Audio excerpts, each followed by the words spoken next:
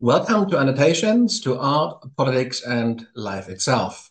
My name is Nico Heller. My guest today is Valérie Osouf. Valérie is a French or Parisian documentary filmmaker and artist. After leaving school, she moved to Senegal for a number of years, where in 1996 she made her debut film, No Comment, The Country One Never Reaches, a documentary about people deported from France. In Dakar, she also obtained a master's degree in journalism and participated in a drama course at the National Conservatoire of Senegal. To support herself, she worked in print media and for a number of radio stations, including Le Monde, RFI, and Sud FM, mainly on their culture desks. Back in Paris, she developed a number of projects dealing with the contemporary echoes of colonial history and also took a course in script writing. In 2008, she completed the co-direction of a historical documentary, Cameroon, Autopsy of an Independence, which was broadcast on France 5, TSR, and RTBF on Program 23. Then in 2012, she completed National Identity, her first feature-length documentary. Since then, Valérie has directed many more films, both for television and the big screen, and over the years has received numerous awards. The films have been shown at festivals around the world. Throughout her career, she's also intermittently crossed over into fine art, creating a number of highly acclaimed art films and installations. I can see that Valérie has arrived, so do let me invite her in. There you are. Good to see you. The sun is shining in Paris. Is that possible? Not really. Not, Uh, not there's a lot of light in my flat. I'm lucky for that, but it's not really sunny. That's very nice. It looks very sunny from where I'm standing. Good to see you, Valérie. Valérie, I have already introduced you briefly, so let's get started straight away. Okay. I mean, you have quite a distinct profile, and just sort of for full disclosure, actually, for our viewers, the way we met was in Paris quite a few years ago, I believe in 2015 or 2016, around about that time of the so-called refugee crisis, as if it ever went away, but that's a different issue. But we met back then, and I saw you and experienced you as a highly committed, compassionate activist, more than a filmmaker. And I've always known that you are, a very a good filmmaker, and so I've always been looking for an opportunity to engage with you about your creative work and about your documentary filmmaking practice. So thank you very much for being here today. Valerie, neocolonialism or colonialism, as well as France's colonial history, your own history, feature big in your documentary work. Memory, identity, belonging, and migration are recurring themes. Why did this set of issues, colonialism and decoloniality, in other words, this idea of sort of decolonizing behaviors and practices, why did colonialism and decoloniality in particular resonate so strongly with you from an early age? Well, first of all, thank you very much. I'm happy to see you, even if it's only on Zoom. And yeah, as you recall, we met not in the field of art or cinema, but when we were fighting against police repression. And just to specify, for me, there's no refugee crisis. There's a hospitality crisis. There's a fascist coming back all over Europe, but it's not a refugee crisis. I think that's important.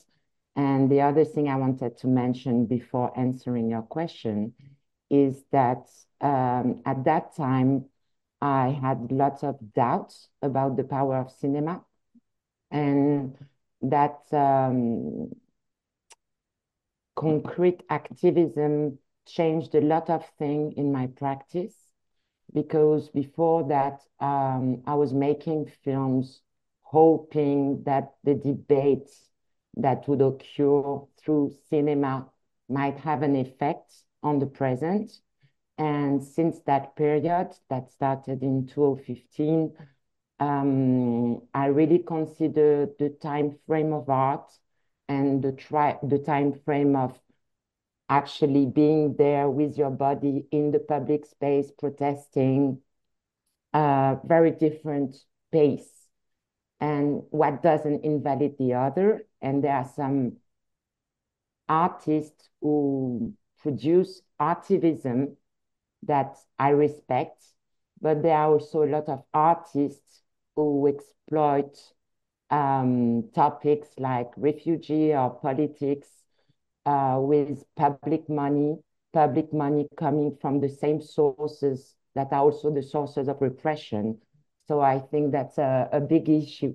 But to go back to your question, I guess it's a matter of generation. I'm born in 1972. So I'm the child of those who perpetrated or suffered from colonial wars. I can mention Algerian war, revolution, for example.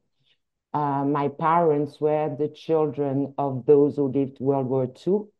So their main issue was really within that heritage and how to redress what their parents had done or suffered from.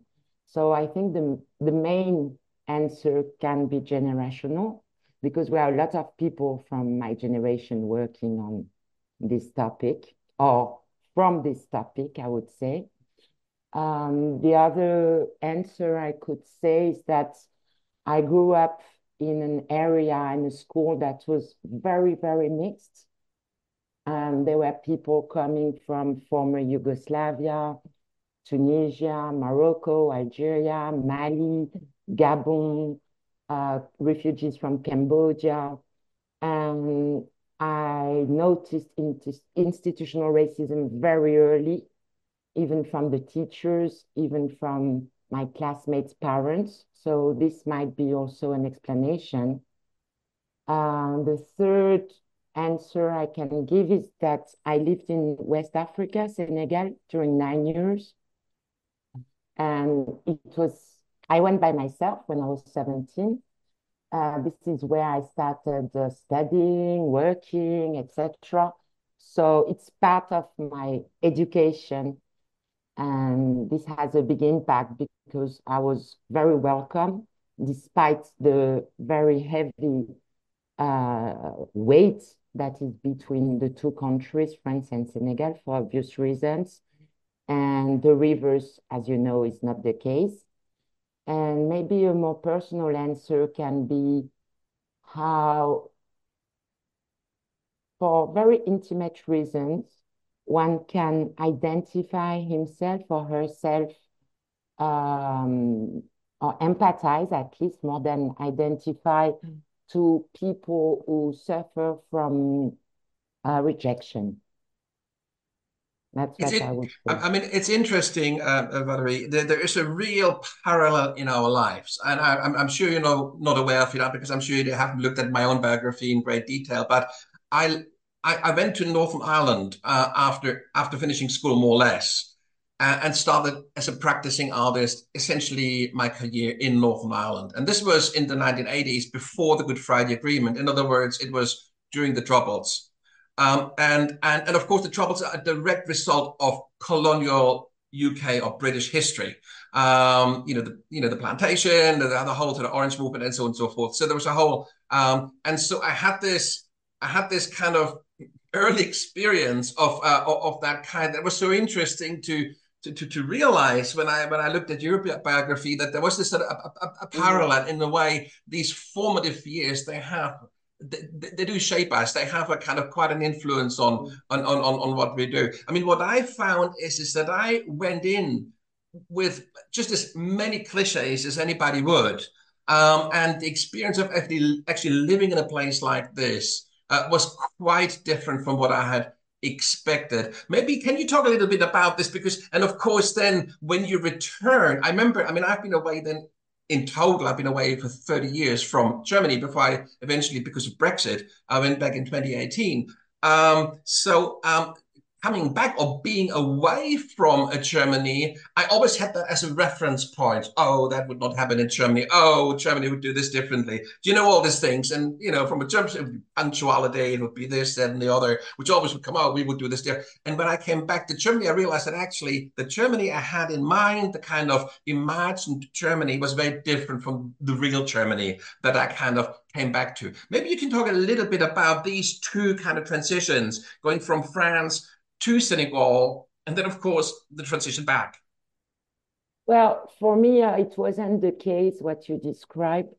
Um, when I came back, I thought I would be back like 5 years maximum. And then I had two kids and I'm here for 23 years, but I hope to move again somewhere else. Yeah. But when I came back, what saddened me is that nothing has changed. I mean, everything we live now, the seeds were there for a very long time. And I feel I live in a very conservative country. The only thing that might have changed is that more people know that France is a small country. You know, I mean, this fantasy of the empire, although France still has a lot of influence on former colonial territories, is going down in people's fantasy and imagination more and more. But when I came back, it was like for the new year 2000, it hadn't changed from 91 when I left, not really. I mean, there's two aspects of sort of colonial echoes that I experienced in Ireland. One, of course, is the sort of the sense of liberation and a sort of a quite a sensibility towards any form of oppression. And you see this today, the way Ireland, for example, relates to the Palestinian situation, Mhm. very different from the way, say, France, the Mm, UK, or Germany relate to it. mm, So there is a kind of a colonial kind of awareness, or South Africa for that matter. mm. You know, there's a kind of an awareness that comes with that. But there's also another side to this, which I found quite problematic in Ireland, and it's a really romantic notion of nationalism, which Mm, is the sort of the flip mm, side of liberation, isn't it? mm. What was your experience with that in Senegal? Well, I don't think Senegal is a nationalist country at all.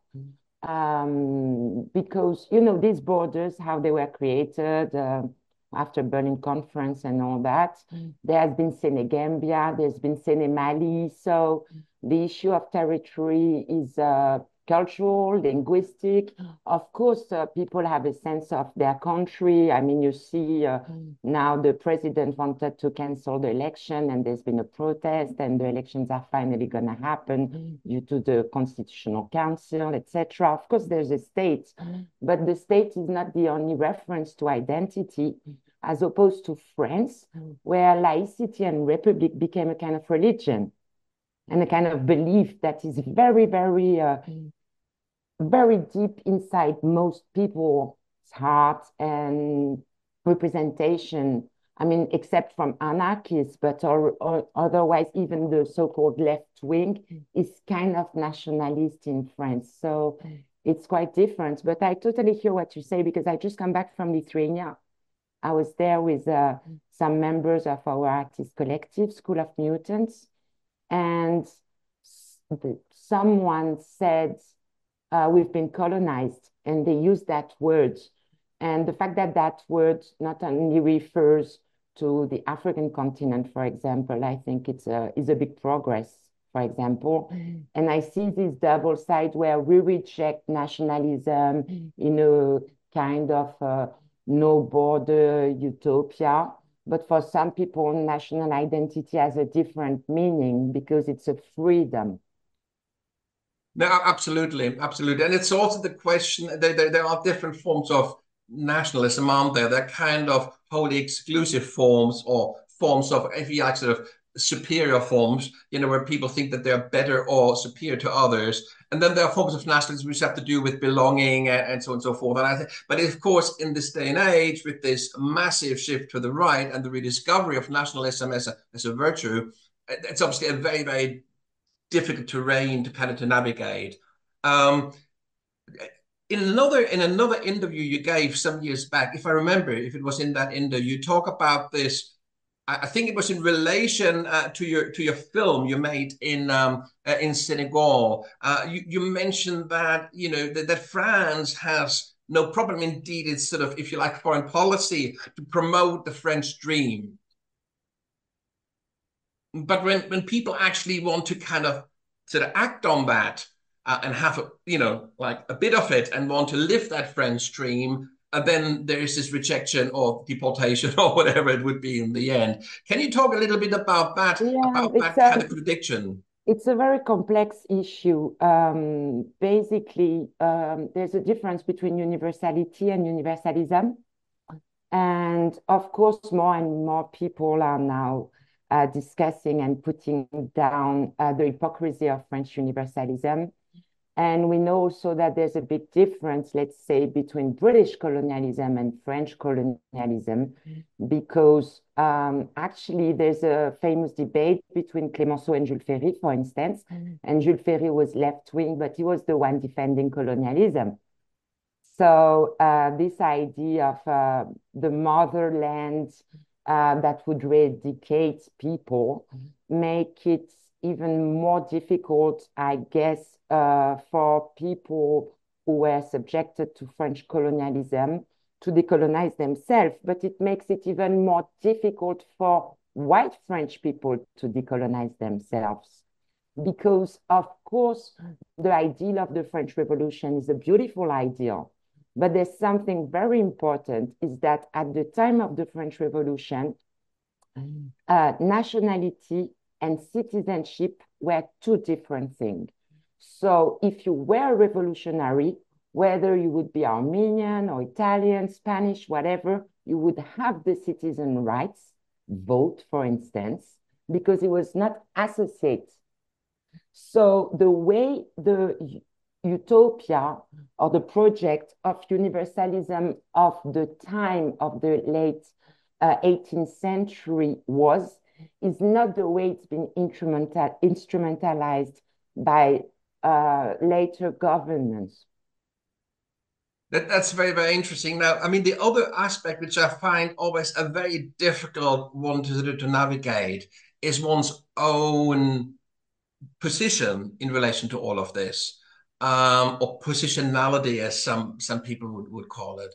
And of course, as a sort of a white French, a kind of quite established woman, you have all the rights and you have all the privileges that come with that, and of course, you also are part of that history that has granted you those privileges.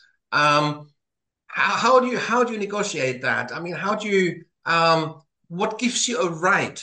This whole notion about appropriation. What gives you a right to make the kinds of films you do? How do you come to that?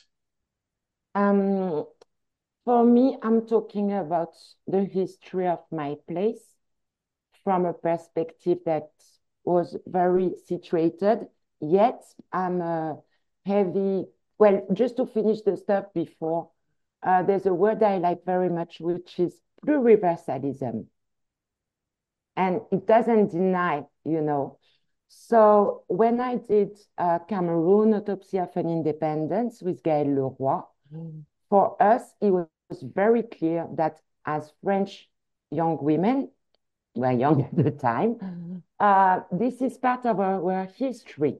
You see, when you study the history books for French school, whatever level, colonialism is a chapter that is dissociated from the industrial revolution. And we all know that there's no industrial revolution without colonialism, for example. So we talked as French women of a war that was hidden and is still hidden because the archives are classified for 120 years on that topic. 120 years is the longest time one can classify archive in a so-called democratic country. 120 years is the time to forget, it's 4 generations. And we talked about a war that our country perpetrated. And we talked really from the perspective of French anti-colonialist filmmakers. When I did National Identity, which is a feature film about institutional racism, it was the same. It was from my place as a French person in this country, who is in a way co-responsible for what's happening in my place. You see? But the sad thing is that I did this film so we could discuss this issue. This film has been screened in, I don't know, like 20 international film festivals and no festival in France. So my point didn't achieve itself, you know? And that's why after that and after concrete activism, I took a different journey in terms of practice. Well, we come to yet. Now, the thing is you I've always found it very difficult to think of myself as German. This isn't because I have sort of a kind of a lack of confidence or because I would feel ashamed of German history or any of that. It's nothing to do with that. It's literally to do with a kind of an emotional attachment to place. So, I do feel very strongly as a Swabian, which is the southwestern part of Germany. It's a region, a bit like Brittany or Normandy or whatever. It's a part of. So I very much always felt as Swabian, but never as German. And of course, I do very much feel as European. And the moment you leave Europe, you're confronted with that head on, and to me, it became very clear that that's what I am culturally and otherwise. So this whole idea of being German really kind of, for me, for my own identity, really kind of falls out of the equation. And not, as I say, as a political statement or as part of some ideology, but really just at that very basic sort of humane emotional level. How is it for you? But you know, I wrote it because in the introduction of my film on Abderrahman, I write to be stand from somewhere precise. Oh no, sorry. I write so badly, you see, that I can't even read myself. But basically, it's the idea of Césaire that is the particular of the universal. So you're both from somewhere very precise, yet from anywhere, you know? And it's like Glissant said, act in your place, think with the world, you know? And each place contains the world as it's connected. So for me, one doesn't dispute the other. It's a dialectic, this thing. And of course, when one's travel, one gets to know one's own culture even more in contrast, you know what I mean? But yet one can be much closer to somebody from another gender and a place 10,000 kilometers away than from one's neighbor. And identity is something that is very linked for me. I'm kind of Marxist materialist in that matter. It's very linked to power struggle and oppression. So depending whether it's situated in economy, in gender, in race, etc., etc., you feel stronger one on the other side because the ultimate aim is equality. Equality allows us to have a conversation. Otherwise, if I depend on you or you depend on me, it fakes the whole stuff. And to build a space of equality in a totally unequal world, society, whatever, for me is the challenge, both in activism and in cinema, and both with the people you film than with the spectators. And for me, that's the biggest challenge. Well, this really kind of, for me, kind of gets to the kind of the core of one's practice, really, is this issue of equality and inclusion. I mean, that really is kind of a really really interesting thing. I mean, I've traveled a little bit, and of course, when you kind of stay within a kind of a particular strata of European society, equality still matters a lot, but it's quite an abstract. It's very different when it's abstract in the sense that comparatively abstract compared to if you say go to Kenya or whatever and you engage with people and you realize that there's a kind of a disparity which makes the person you speak to very often very very vulnerable. and the inequality is just very pronounced. But once you have, in a way, experienced that, then you kind of go back to situations where it's more hidden or not so obvious, and you kind of begin to realize that these kind of power structures, sort of exist not only between north and south and between rich and poor, but they exist in our everyday lives. And it's an interesting so when you build a practice, this is really is a kind of a core issue, isn't it? And I want, and especially for somebody like you who kind of bridges these worlds and kind of goes back and forth between those worlds. How do you deal with this vast differences in opportunity, in access to mobility, in access to rights? I mean, the difference in privilege. How do you deal with this? How do you somehow try to kind of balance that? Sometimes it drives me nuts and very, very sad. Um, but I'm not talking about traveling. I'm talking about really within the same day in my city, Paris. I mean, this is the seventh richest country of the world.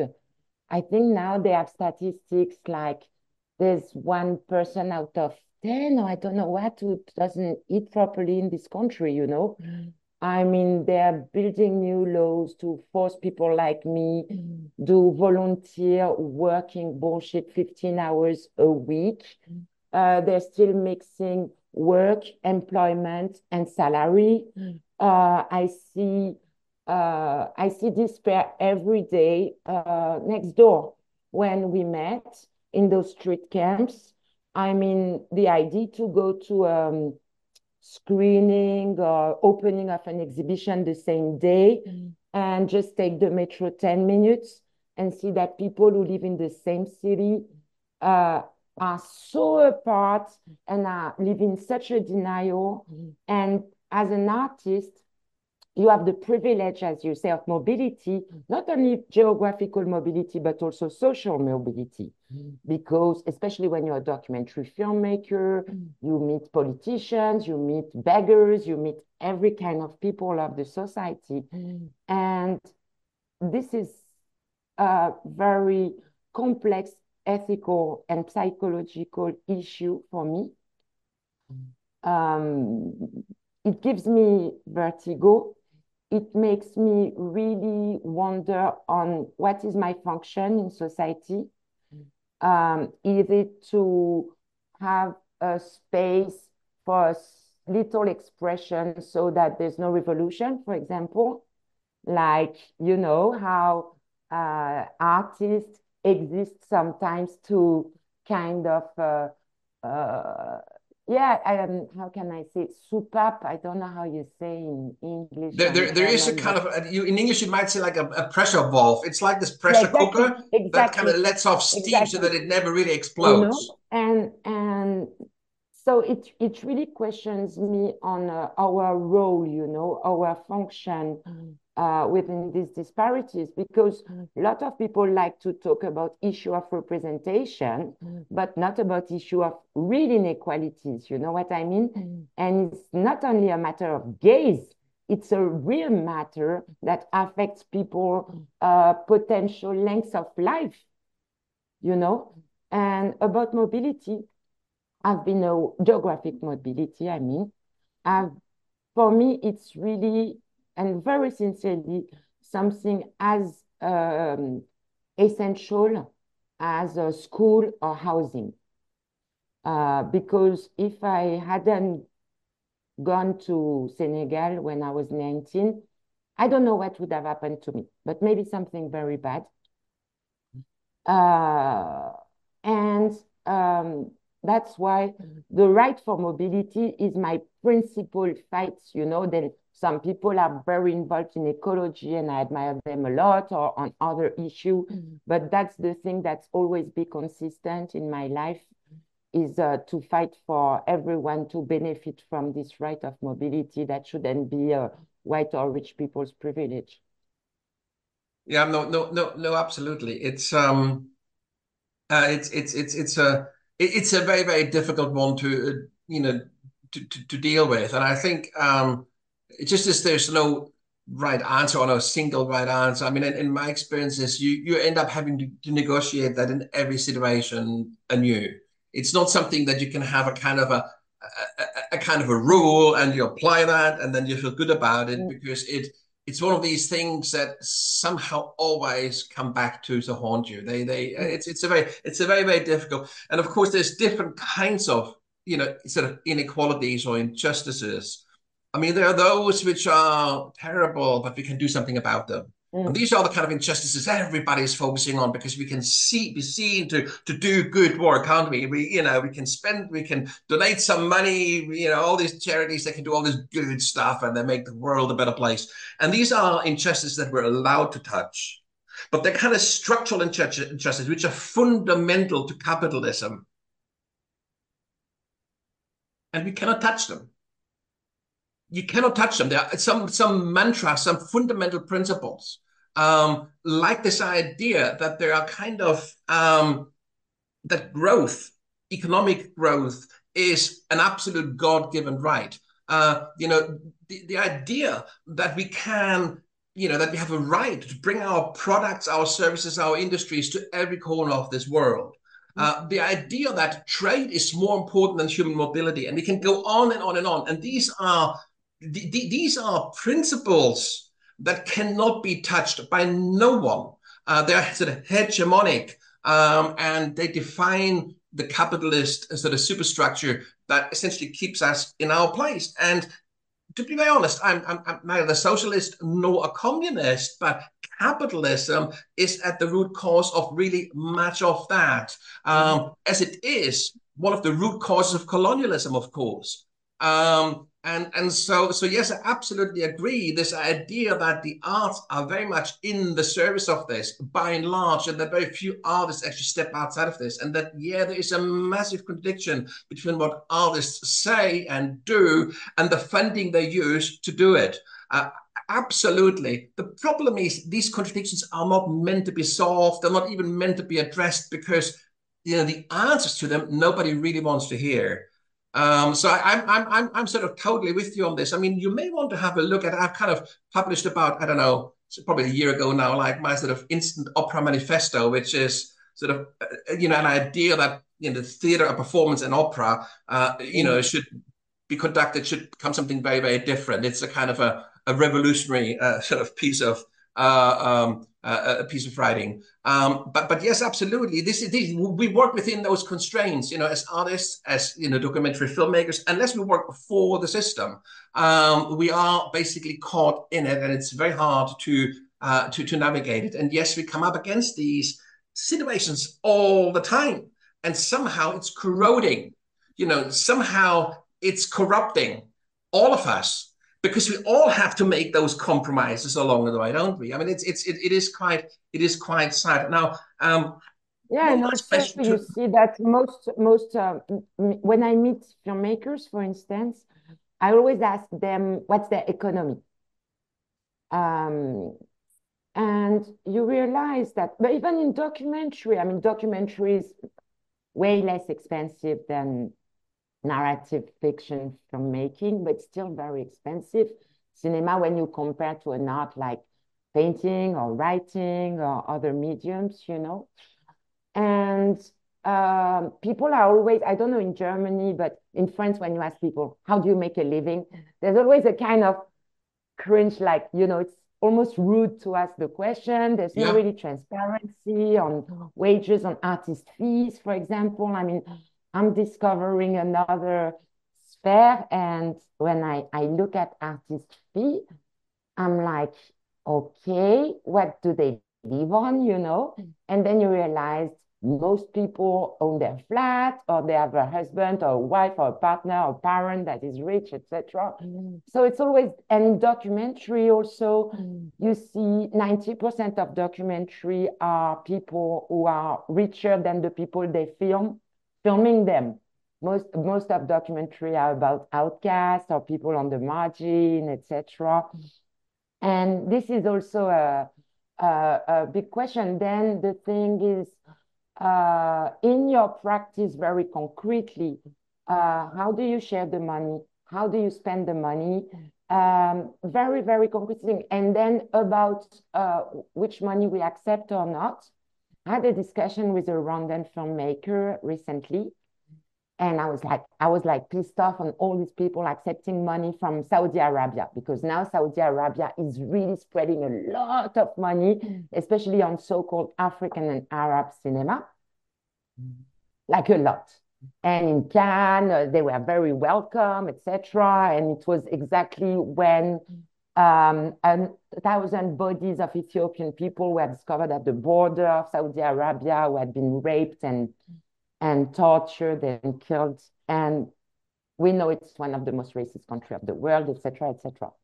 And so I met this Rwandan filmmaker, very interesting. We did a great film called Imfura, the film.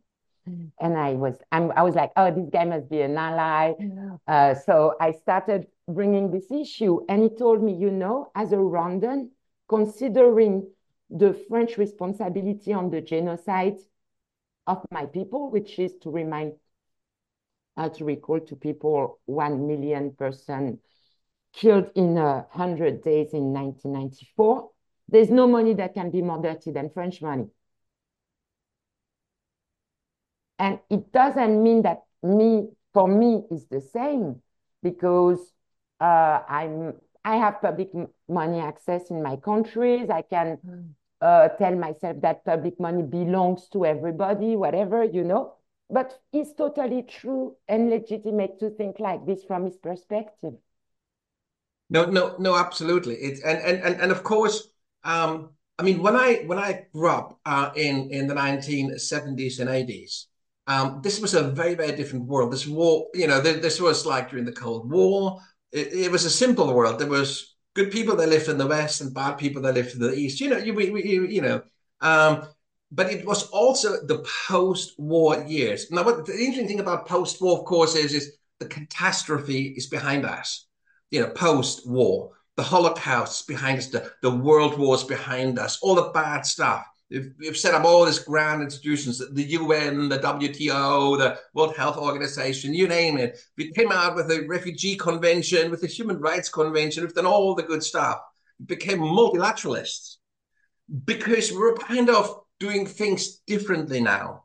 It's very, very interesting. I remember I had a sort of a kind of a pen friendship with a very young French lady from Toulouse in sort of like the early 1910s, 11, 12, 13. And I remember her sending me an email, I think it was like, 2013, 14. And she, for the first time, used that term. I'd never heard of it before. It really resonated. She said, we're living in a pre-war period. And I thought that was so interesting, because when you switch from a post-war mindset where the catastrophe is behind us to a pre-war period where the catastrophe is ahead of us, it changes everything. It changes mindsets. People become more guarded. People become more kind of polarized. People become more distrustful. The shadows go down. People become closed in. And it's very interesting. And there's very little room for big ideas. And people withdraw into their national kind of borders and into their nationalist kind of mindsets. It's a very, very interesting thing. And of course, I'm not suggesting that there's going to be a war tomorrow, or like another, or kind of a world war tomorrow, whatever, or the day after. But we are past that kind of medium kind of point. And we're heading towards a catastrophe, environmental, social, economic, you name it.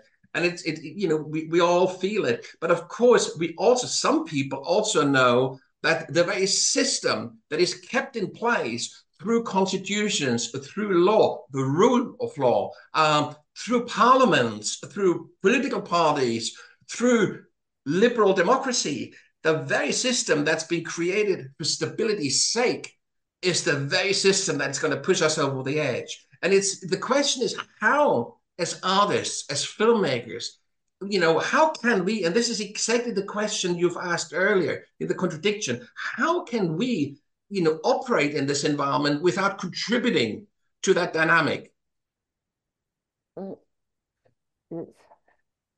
I don't have like an answer for that. What I know is that making art is not an excuse not to make also something else.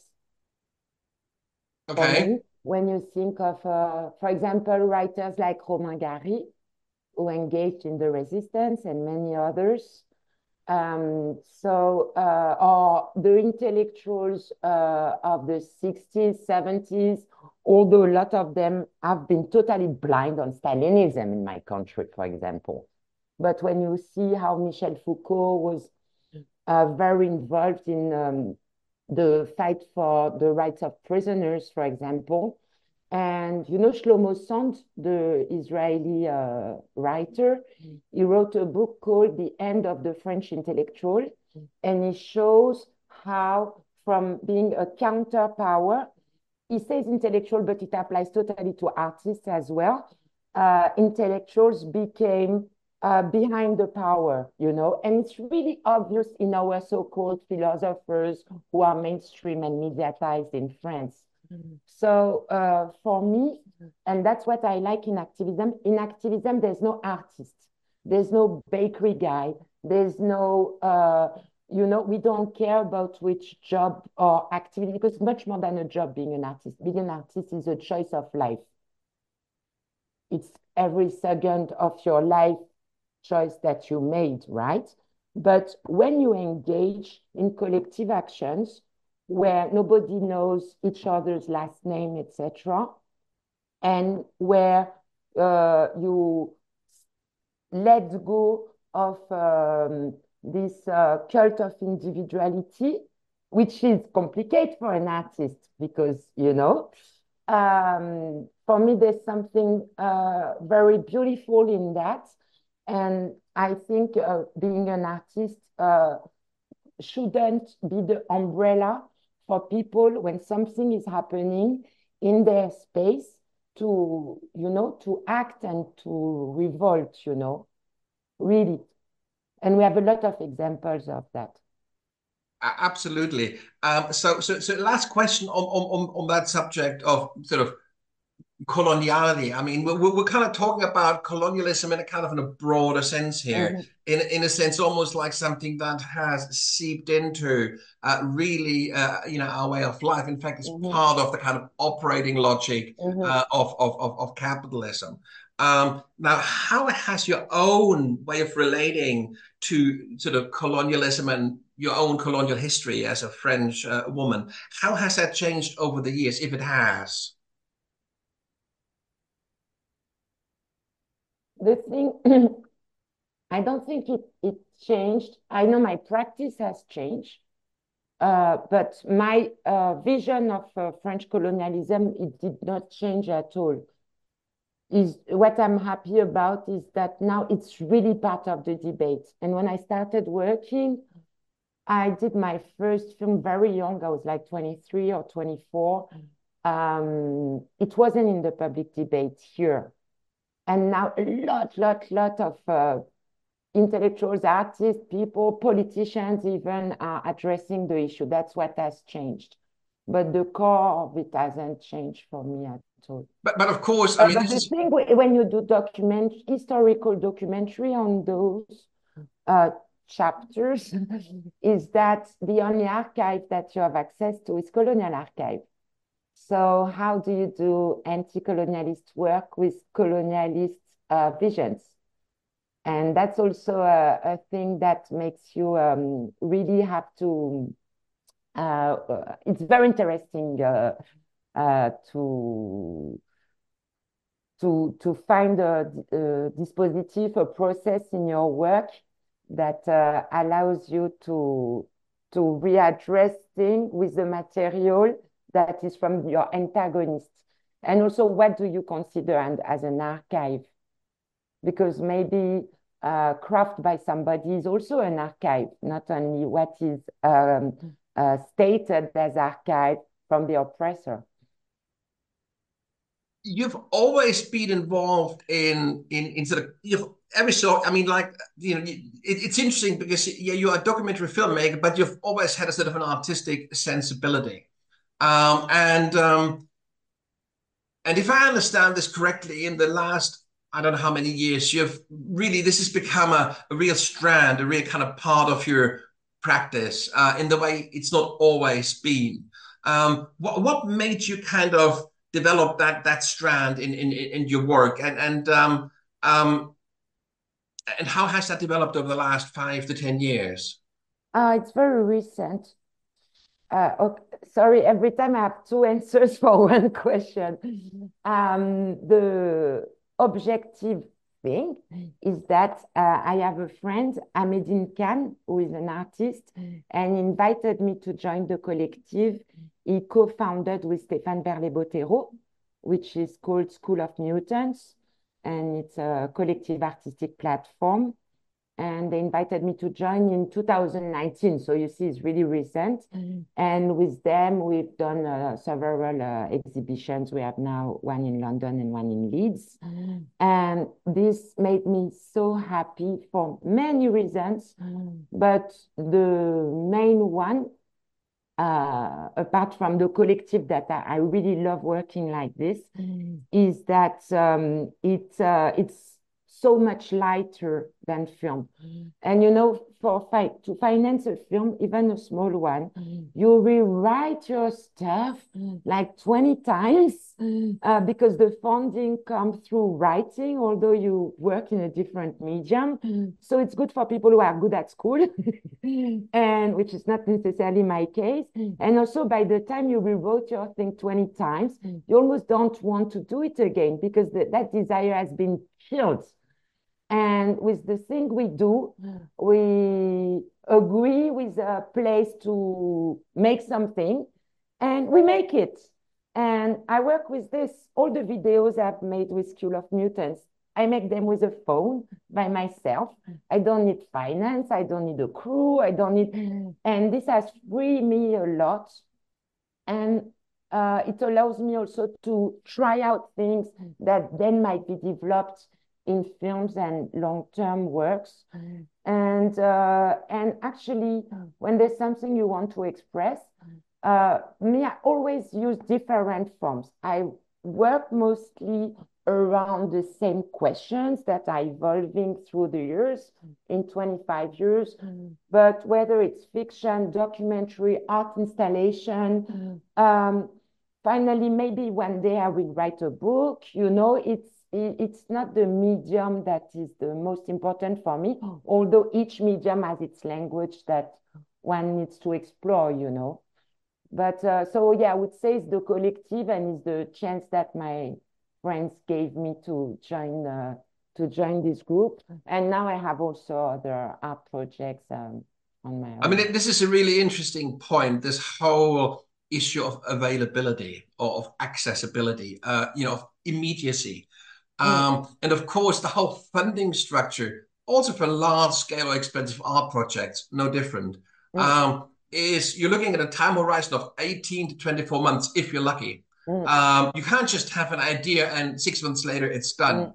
mm, So you're working on a kind of on a time horizon that doesn't really work in a kind of in a creative mm, sort of practice.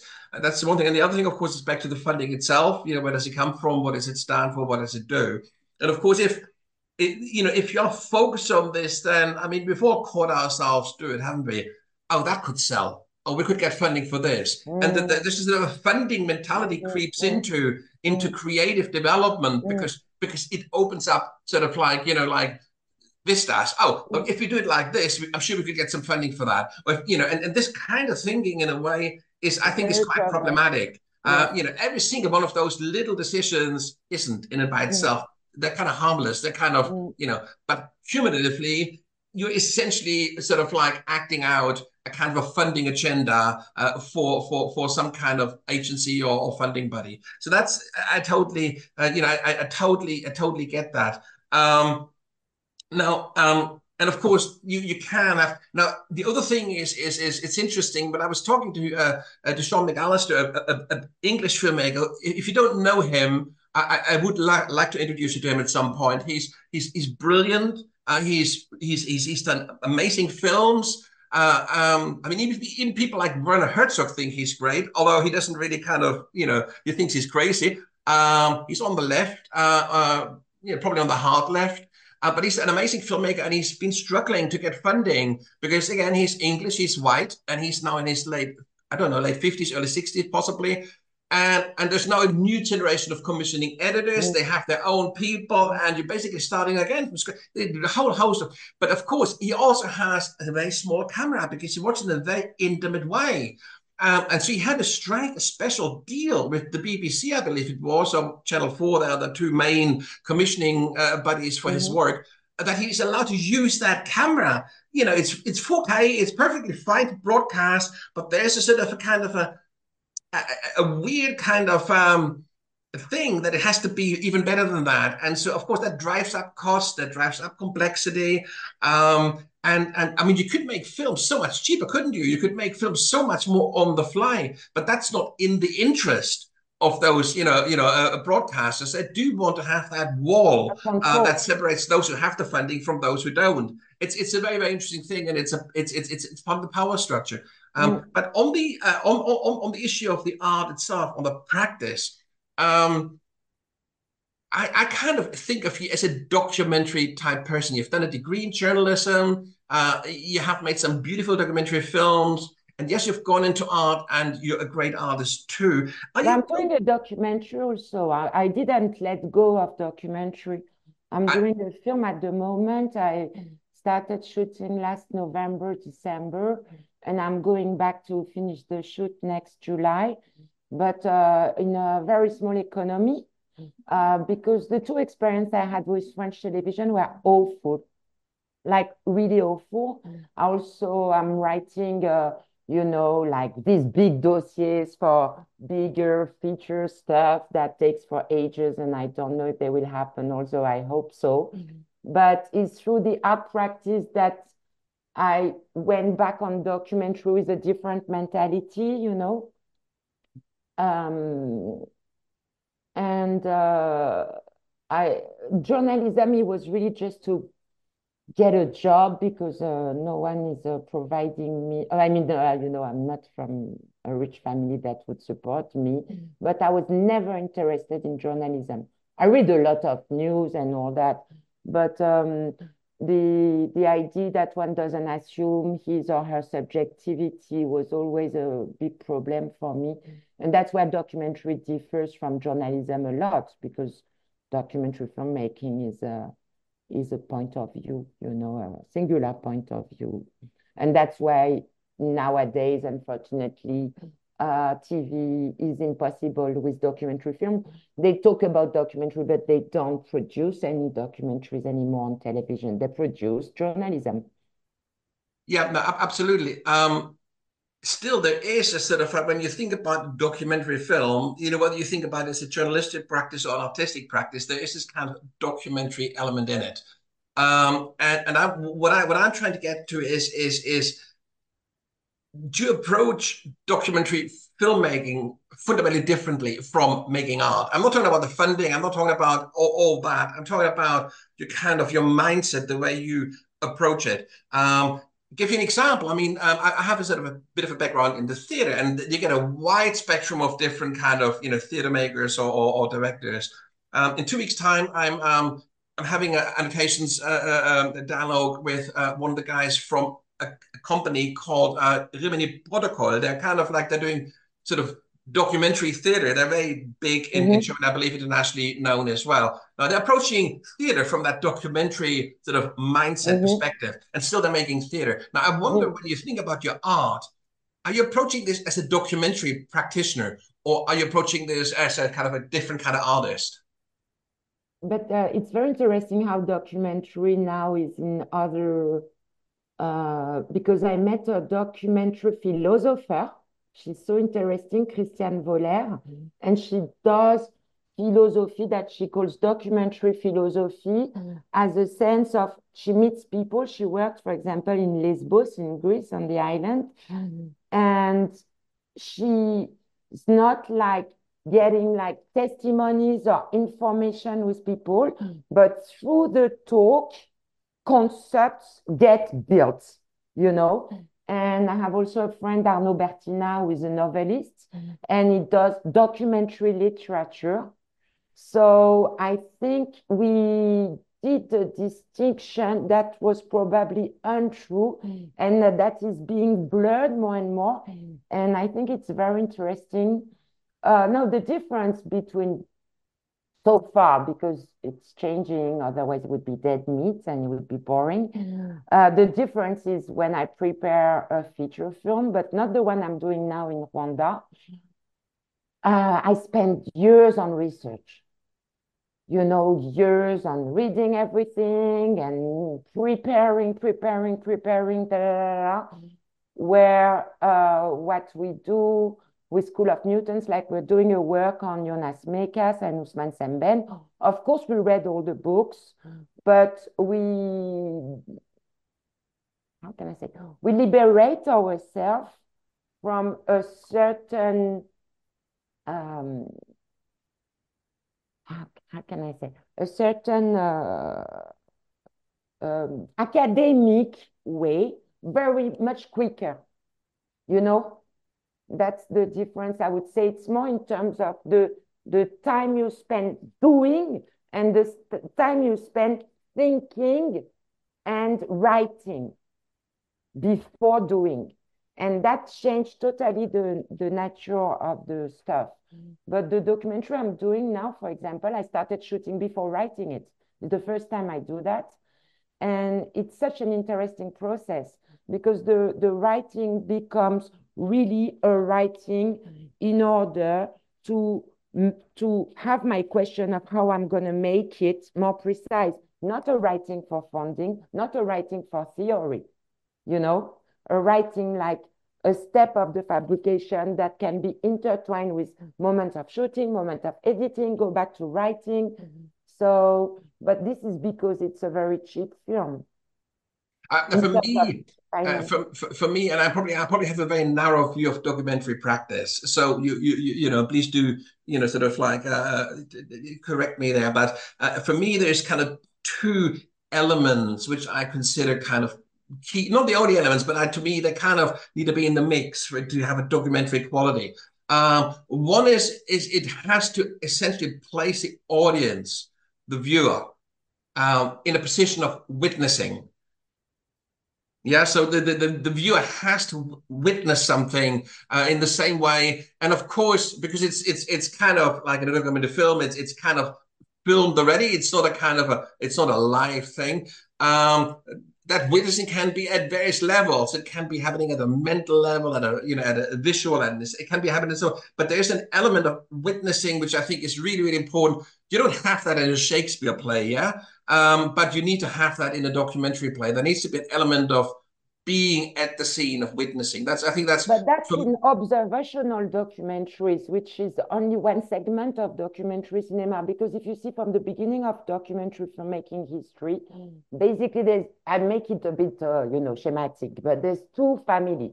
There is the family like Flaherty, and there is the Nanook l'Eskimo, and there are Wiseman later, Frederick Wiseman or Claire Simon, and there is the documentary of editing, Dziga Vertov, Chris Marker, So I think what you're talking about in terms of witnessing is really more linked to the observational documentary.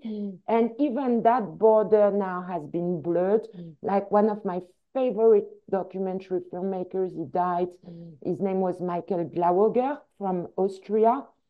Or he called it a cinema of interference. I don't know how he called it exactly, but basically, even in this so-called catching the present in a space, there can be a mise en scène and directing, not only talking about the directing of the frame, what is in the frame, which is not, on which angle, etc., which is basic, but also blurring the idea of the actor and the character and the person.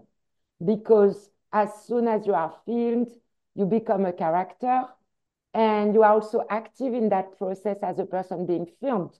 Although what we talked about, which is the power struggle, the domination that can occur between who is filmed and who films, makes it that a lot of people who are filmed don't have enough keys to really have an agency on the way they will be represented. But it's this tension between the person who is filmed and the person who films that, again, we go back to this issue of how do you create an ideal space that is yet modest, of equality and balance, without letting go of your agency as an author and as an artist. You see I what think I my mean? point, yeah, I think my point is this. When you are making a documentary, you take on a certain ethical responsibility towards a subject that you are Mhm. documenting. Yes. So you're not having the kind of the creative license of making that person into something he or she isn't, or to make a place into something that this place isn't. There is a kind of an But you show implicit what you commitment. think. You just show what you think this person or this place is. You just That's show right, how but you see this person or this place. that's right, but there is this fundamental commitment to attempting that. Mhm. And like, and almost like it's there's one genre, of course, which kind of bends that, it kind of goes beyond that, and that is kind of quite and this whole idea of sort of creative non-fiction, where you kind of blur those lines. And I think it's legitimate, but then it's got to be clear that that's what it Yeah, is. yeah, You know what I mean? Because you're then entering a different terrain, don't yeah. you? It's an ethical contract with the viewer. If you don't give the viewer the key that this is um, uh, I don't know how to say in English, I'm sorry, but if you have to give the keys to the viewer of the nature of the object that the person is seeing, of course, is watching. Absolutely, It's a absolutely. double contract with the persons you film and with the viewer. But for example, in last October, I shot material for an art installation video in multi-screen, and I was in Kinshasa. And in Kinshasa, there are two gangs fighting, the Arabs and the Yankees. They call themselves this way, okay? And then some people define themselves as the Russians, the British, the Germans, the Scots, whatever. And they're all Congolese, 100% from Kinshasa. So I decided to create an installation which is called Kinshasa, Capital of the Whole World. And I have my representation of these people who are already in representation, you see. So I don't feel I betray their choice. But my point is not to investigate or anything like this. It's also the thing whether you work on investigation mode or not. And then also this ethical contract varies considering the status of the person you film. For example, I filmed the former Prime Minister, Pierre Mesmer, who is one of the architects of the Cameroonian War, which decimated 10% of the population in Cameroon at the time. This man, I don't have the same contract with him as I have with a victim of that war. Him, I don't mind tricking because he's a politician. So it's also a change in terms of this ethical pact. There's just a last, my second kind of condition that I consider important for documentary. The first one is kind of the kind of the truthfulness towards the subject, the witnessing. And the second aspect is closely related to that, and that has to do with reality, a realism. Now, what is important to me there isn't so much a objective reality, which we both know doesn't exist as such. But what really to me matters, and that's part of that contract again, is the reality of the subject, not my reality so much, Mhm. but because I will always bring that in, and hopefully through kind of a transparency in my own Mhm. positionality, I make it very clear, as we talked about this, at length earlier, where I'm coming from. Mhm. But it's also it's also about the kind of if you like, the reality of the subject I'm engaging with. And just as I, in a way, have to be transparent about my own reality, I also have to, and again, that's, I think, a really essential element in documentary. I have to respect my subject's reality. And if Mm-hmm. that person or whatever is crazy and has an absolute LSD reality, then that's the reality. But Mm-hmm. that has to be part of it. Yeah, Is but that if you film somebody who is perceived as crazy, or you perceive as crazy, maybe what is interesting for an audience is to get rid of judgment and try to share the perception of that person. So I would say it's a matter really of respect, just simple respect, no, the people that uh, give you because they give you, and also not making them hope, and this is very important, that a film is going to change their life. You know, or when I was in anybody's life? Yeah. China, it was so easy to film people in China. I was so surprised. Anybody, you meet somebody, they invite you in their place, you can go with your camera. And I say, how come you let me film you like this? We didn't talk first. And they say, the person said, we are more than 1 billion people. If your camera points at me, it's my luck. And I say, which luck? You know, we have to be very clear also with that contract. And it's not so easy because we are dependent on these people to make our films. Valerie, this was really, really, really interesting. And I hope that I feel that we could go on for quite some time. And I do hope that we can actually carry on that dialogue at some point because I think it heralds a follow-up. So we talk about that. But thank you very much. Do you have any advice for young documentary filmmakers starting out today? Yes, The kind of mindset or how they should approach their craft? my advice is for them to do, because the best school is to do and to cut and to edit and to do again. And although I teach sometimes, but in really practical workshops, I don't know any best schooling than doing, really. And now with the tools we have today, we discussed them before. I mean, it's much more accessible. And also about time, to take the time, because a lot of young people I meet, they watch things that are so in the pace that is so fast that sometimes they are not patient in the watching, you know. So really, the issue is not a subject. It's how, it's really the how that matters. Really, so don't go for the most sensational thing. You go in the corner of the street, depending on how you watch it, there is 100 stories there. So to focus really on how it relates to them personally, really why they want to do what they want to do, and how they can share with us the most singular way to watch other things so we enter in their heart, their mind, and their eyes. Valerie, thank you very, very much. It's been Thank really you. nice talking to you. Yeah, as I said, hopefully we catch up in the near future. But in the meantime, good luck with all your projects for Thank this you. year. And thank you very much for coming on to Annotations. It's been a Thank great you. pleasure. Thank you very much. Thank you. Bye bye.